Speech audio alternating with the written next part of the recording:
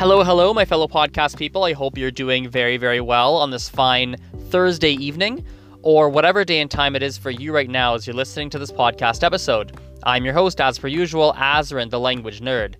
You can find me primarily on Facebook, Instagram, Snapchat, YouTube, and I'm going to add a new one, a different introduction, throwing you guys for a twist, and on LinkedIn, as well as whenever I feel like posting on TikTok and on Tumblr. My username at all these platforms is exactly the same. It is at Polyglot Azren. That is spelled Polyglot, AZ or Z depending on your country, REN. You can also simply search Azren, the Language Nerd, on whatever your favorite social media platform is. So again, that is spelled AZ or Z, REN, the Language Nerd. And welcome to another podcast episode. I am very, very excited, as per usual, to be recording this one here. So I want to dive right into language learning stuff to kick this podcast off. There might be a couple of personal life updates I share, but I want to do it on the tail end today and not at the beginning. And in this podcast, I want to try and get really, really practical. And I want to give you some very, very simple, but very effective kinds of tips that can help you all on your own individual language learning journeys. So one tip that I want to give you that I've seen work for myself as well as a lot of other people is to keep a note file either on your phone or just in a small notebook that you carry around with all of the different vocabulary and grammar and everything that you've been learning throughout the day. I think this is very effective, and it's a great way to be tracking the new things you're learning. I think sometimes what can happen to different language learners, not everybody, but some people, is you learn different things. You're learning new words and grammar and blah, blah, blah. You're doing your thing. You're going about your life. You're this, that, the other thing. But you don't really have it all in a very organized place. And so it's easy to either A, forget what you learned, or B, to remember what you learned and have it written down somewhere, but not in a way that is very easy to review. And so I think having a note file, whether on your phone, which is what I do, or just having one in a small notebook that you carry, I think it's a really good idea. You don't necessarily have to review the new words all of the time. I mean, personally, when I think about the Mandarin note file on my phone that I have probably reviewed it, I don't know, twice in 3 months or 4 months, something like that, twice in 3 months. So I don't review it very often, but every now and then I will go back and check the new things I learned and refresh my memory of, oh yeah, I forgot that I learned how to say that. Right, that word, of course, duh. I've seen this strategy work for a lot of people, and I want to recommend it to the people who are listening to the podcast today. I think another big thing for language learners to consider is, do you have what I'm going to call a spark? That's the term I'm going to use. This came up on my YouTube channel today. I made a video and I want to bring it to the podcast. So every single time I have learned a language, there's always a spark that is inside my body, inside my mind, that allows me to continuously chip away with that language. And that spark is pretty simple. There is something coming up in the near future. It could be literally tomorrow, or it could be within the next year. So I would say within 1 year or less, there's something coming up where I'm going to have to use or have to know a certain level of the language within 1 year or less. I hope that made sense. I'll say that one more time in more concise language in case it was too unclear. Within 1 year or less, there's something that is going to be happening that will require me to have a specific level in another language. I'll give you some examples. Most recently, I was obviously in Taiwan. The months leading up to my Taiwan trip were points where I was doing a lot of study because I knew I would be living with a homestay family, and I wanted to make sure I could communicate at least some of the most necessary things, and that I wasn't completely lost with the family and wasn't in very awkward situations. So I did some study in Mandarin prior to arriving in Taiwan. Once I was in Taiwan, I needed Mandarin on a day-to-day basis because that is the language that everybody was using around me. So that was a very good spark, a very good motivation, a very good incentive to be practicing and trying to improve on a day-to-day basis. Right now, when we look at Mandarin, there's no real reason for me to do active study and continue to improve my level. Not really. There's no need to do so. And as a result, nowadays, I'm probably doing 0 hours of study a week for Mandarin. I'm not really doing anything. And it's probably going to stick around that way until September, because in September I go back to the university. I'm taking a Mandarin class. And so suddenly there's going to be a need for me to study Mandarin again. Because if I don't, I'm going to struggle in the classes, the tests are not going to be easy, I'm going to fall behind. So there's going to be a real short-term incentive to study the target language, which in this case is Mandarin. I can go on and on. Like literally every single time I've successfully learned a language or successfully improved to my level in another language, that has been one of the driving forces that either A, I currently need to improve in that language because I'm traveling abroad, or B, something is coming up in the near future where I'm going to need to have a certain level in order to succeed in said scenario. So this is something I recommend you think about. Many language learners do not have some kind of short-term necessity to get better or improve in whatever target language you or a language learner is trying to learn. Another very practical thing to look at is the curriculum of whatever resource you are going to be using. This is a big one, and this is something I've never said before, but it occurred to me yesterday, actually, and I think it's important to discuss this. When you take a class, or when you use an online program, or for any language learning resource, there is always some kind of curriculum or plan that you're going to be following. There's always something, right? There's some framework that you're following.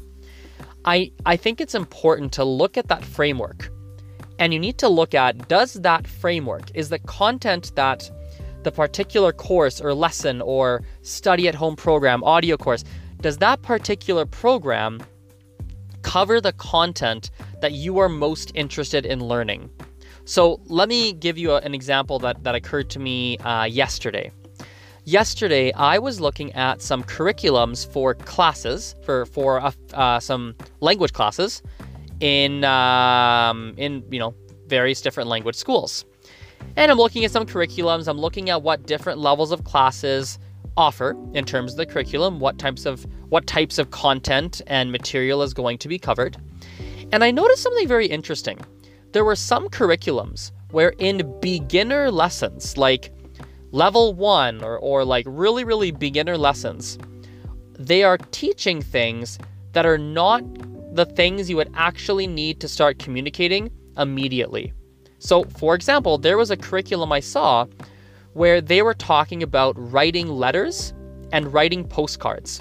That was a part of their curriculum. Letter writing and postcard writing were two separate things on a beginner level curriculum. While being able to write a letter or being able to write a postcard, while that is a very good skill, like yes, you might write a postcard in your life, you might have to write some letters, you might, these are things that you might have to do, perhaps. But as a beginner in the language, I would argue that probably the average beginner language learner is not immediately going to be writing any letters or trying to do that in the target language. Probably some of the stuff they're going to be doing is talking about them, talking about their name, their family, their likes, their dislikes. Probably going to be talking about, asking questions. How do you ask questions to other people to create a conversation? It's probably very conversational oriented things. Most likely, it depends on the person, but that would be my guess. So looking at this curriculum, if I were the beginner in that position, I would not have taken that class because I felt the curriculum did not match what my particular desired outcomes were in the language. So I think when you're looking at different programs, it's important to look at the content that will be covered in that class, to see if that's really what you are looking for in said language. The final thing I want to talk about in this podcast is a little bit of a commentary. It's a commentary on something very nerdy, something that only really nerdy language people who really are into language learning would have actually seen, or would take their time to go out and watch or spend any kind of brain power on. And these are the videos on YouTube or Facebook or Instagram or whatever online platform where someone is doing some kind of activity in like some stupid number of languages. Like the most recent one I saw was a video of, I think it's called something like unusual encounter between two polyglots. And there's two polyglots who are speaking on camera and they're just having conversations for 12 minutes or 13 minutes in 21 different languages. I believe it was 21. Or there's different videos. I mentioned this one on my Facebook today, actually, which was called, it's the video that got me into language learning as my line of work, which was the video called Teen Speaks Over 20 Languages. It features a guy named Tim Donor. Some of you may have heard of this individual before. And on and on and on. There's lots of videos where there are people who are going about doing something, speaking in a really high number of languages, which obviously get a lot of hits and a lot of attention, and it's etc. I think a lot of you can probably know what kinds of videos I'm talking about. Now, the general commentary that I want to make is the following, and I'm going to be careful with my words because I want to make sure this comes across not in a negative tone, because it's not a negative tone, but I have to be mindful of how I say this because I know it could come across as negative. In some of these videos, the people who are speaking and the people who are in the videos are not, not always, how do I say this? Sometimes the people in the videos are not actually super duper fluent in the languages that they are communicating in. So a great example is the one video I just referenced. The video where there are two people, they meet and they're speaking in roughly 21 languages, something like that. I forget the exact number, but it's a high number of languages. And they're switching throughout languages in the video, right? When I'm listening to them speak in these languages, I speak some of them that they use. I don't speak the majority of them, so I don't know, but some of them I speak. And they are definitely fine. They can get by, but they're not overly strong. I can notice it. I can hear it, that they're not overly strong. They're making some mistakes. They have a bit of an accent. There's some errors. They're understanding fine. They get their message across. For all intents and purposes, it is a very practical level of the language that they have, right? But it's not necessarily super duper fluent. That's something that's important to look at, because I think sometimes we look at videos like this and we think that, oh wow, they speak 21 languages like it was their mother tongue. Incorrect. That's not what they've done. In fact, sometimes, maybe even often, I haven't seen enough to really say often with confidence, but let's say sometimes, because that's for sure true. Sometimes these people are able to have some basic conversations in 15 languages, 12 languages, 18 languages, 22 languages, in an ungodly amount of languages, a crazy number of languages. They can have basic day-to-day conversations in a very high number of languages, but that's as far as they can get. So a good example was in this video I saw of the people switching through 21 languages, or whatever the number was, they only had a very shallow conversation in each language. It was a quick 90-second conversation, 2-minute conversation.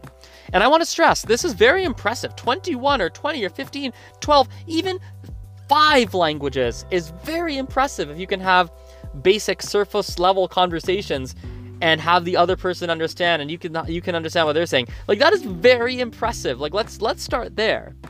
But I think we have to just be mindful that we are aware as the watcher that they're not speaking languages like a native speaker. They're not super fluent. It's not, we have to make sure that we take what we're seeing at face value, which is very impressive, no doubt about it. I do not speak 21 languages. I don't even speak 10 languages. I would not be able to make that video I watched with 21 languages. I would not be able to do that for 6 languages. Like, that would be difficult. Like, I just couldn't do it. So they're clearly way better than me. They're miles ahead of me in that respect for the number of languages that they speak in. And like, that's amazing, right? So it's very impressive. But we just have to make sure we don't look at it and get overly impressed, like more impressed than we should.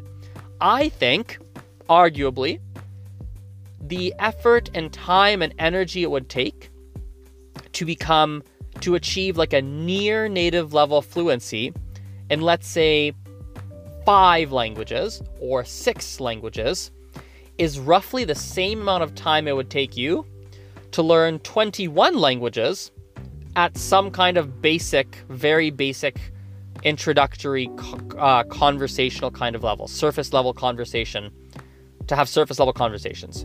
I think arguably. In fact, maybe, and this is me guessing, I don't even know because I don't have the experience of trying to learn a high number of languages, but to only go surface level deep. I just don't have that experience. My initial gut reaction is that it might even take a little bit, like 4% less effort to achieve some kind of surface level ability in 21 languages than a very deep level in 6 languages, for example. Again, neither's better, neither's worse. As I said before, I want to make sure there's no negative tone here. It's just, I don't know. I suppose I view it, I don't know why I feel it's worth mentioning. I suppose it's like when you see a video, I suppose it's like this. This is the comparable thing.